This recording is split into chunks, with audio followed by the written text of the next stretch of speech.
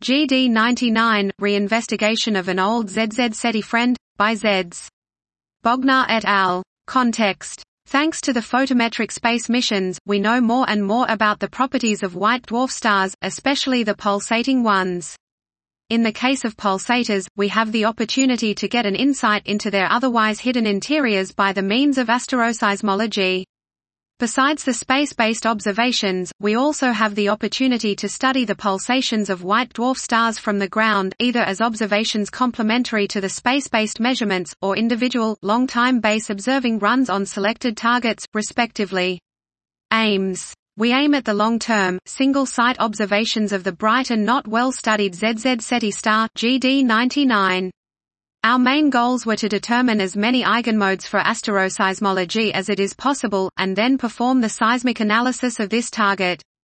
Methods. We performed Fourier analysis of the light curves obtained in different epochs. After finding the normal modes of the pulsation, we run the 2018 version of the white dwarf evolution code to build model grids for the period fits. We compared the seismic distance of the best fit model with the geometric value provided by Gaia measurements. Results. We find that GD99 is rich in pulsation modes in the 200–100s period range, as we detected 7 new periods.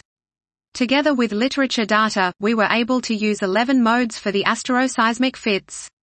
We accepted an asteroseismic model solution with TEF equals 12,600 K and M * equals 0.85 M Sun as a best fit. However, this suggests a more massive star than we expected based on the spectroscopic values.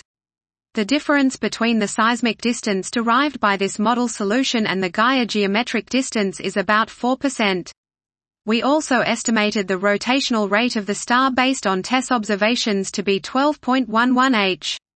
This was GD99, reinvestigation of an old ZZ Ceti friend, by ZZ Bognar et al.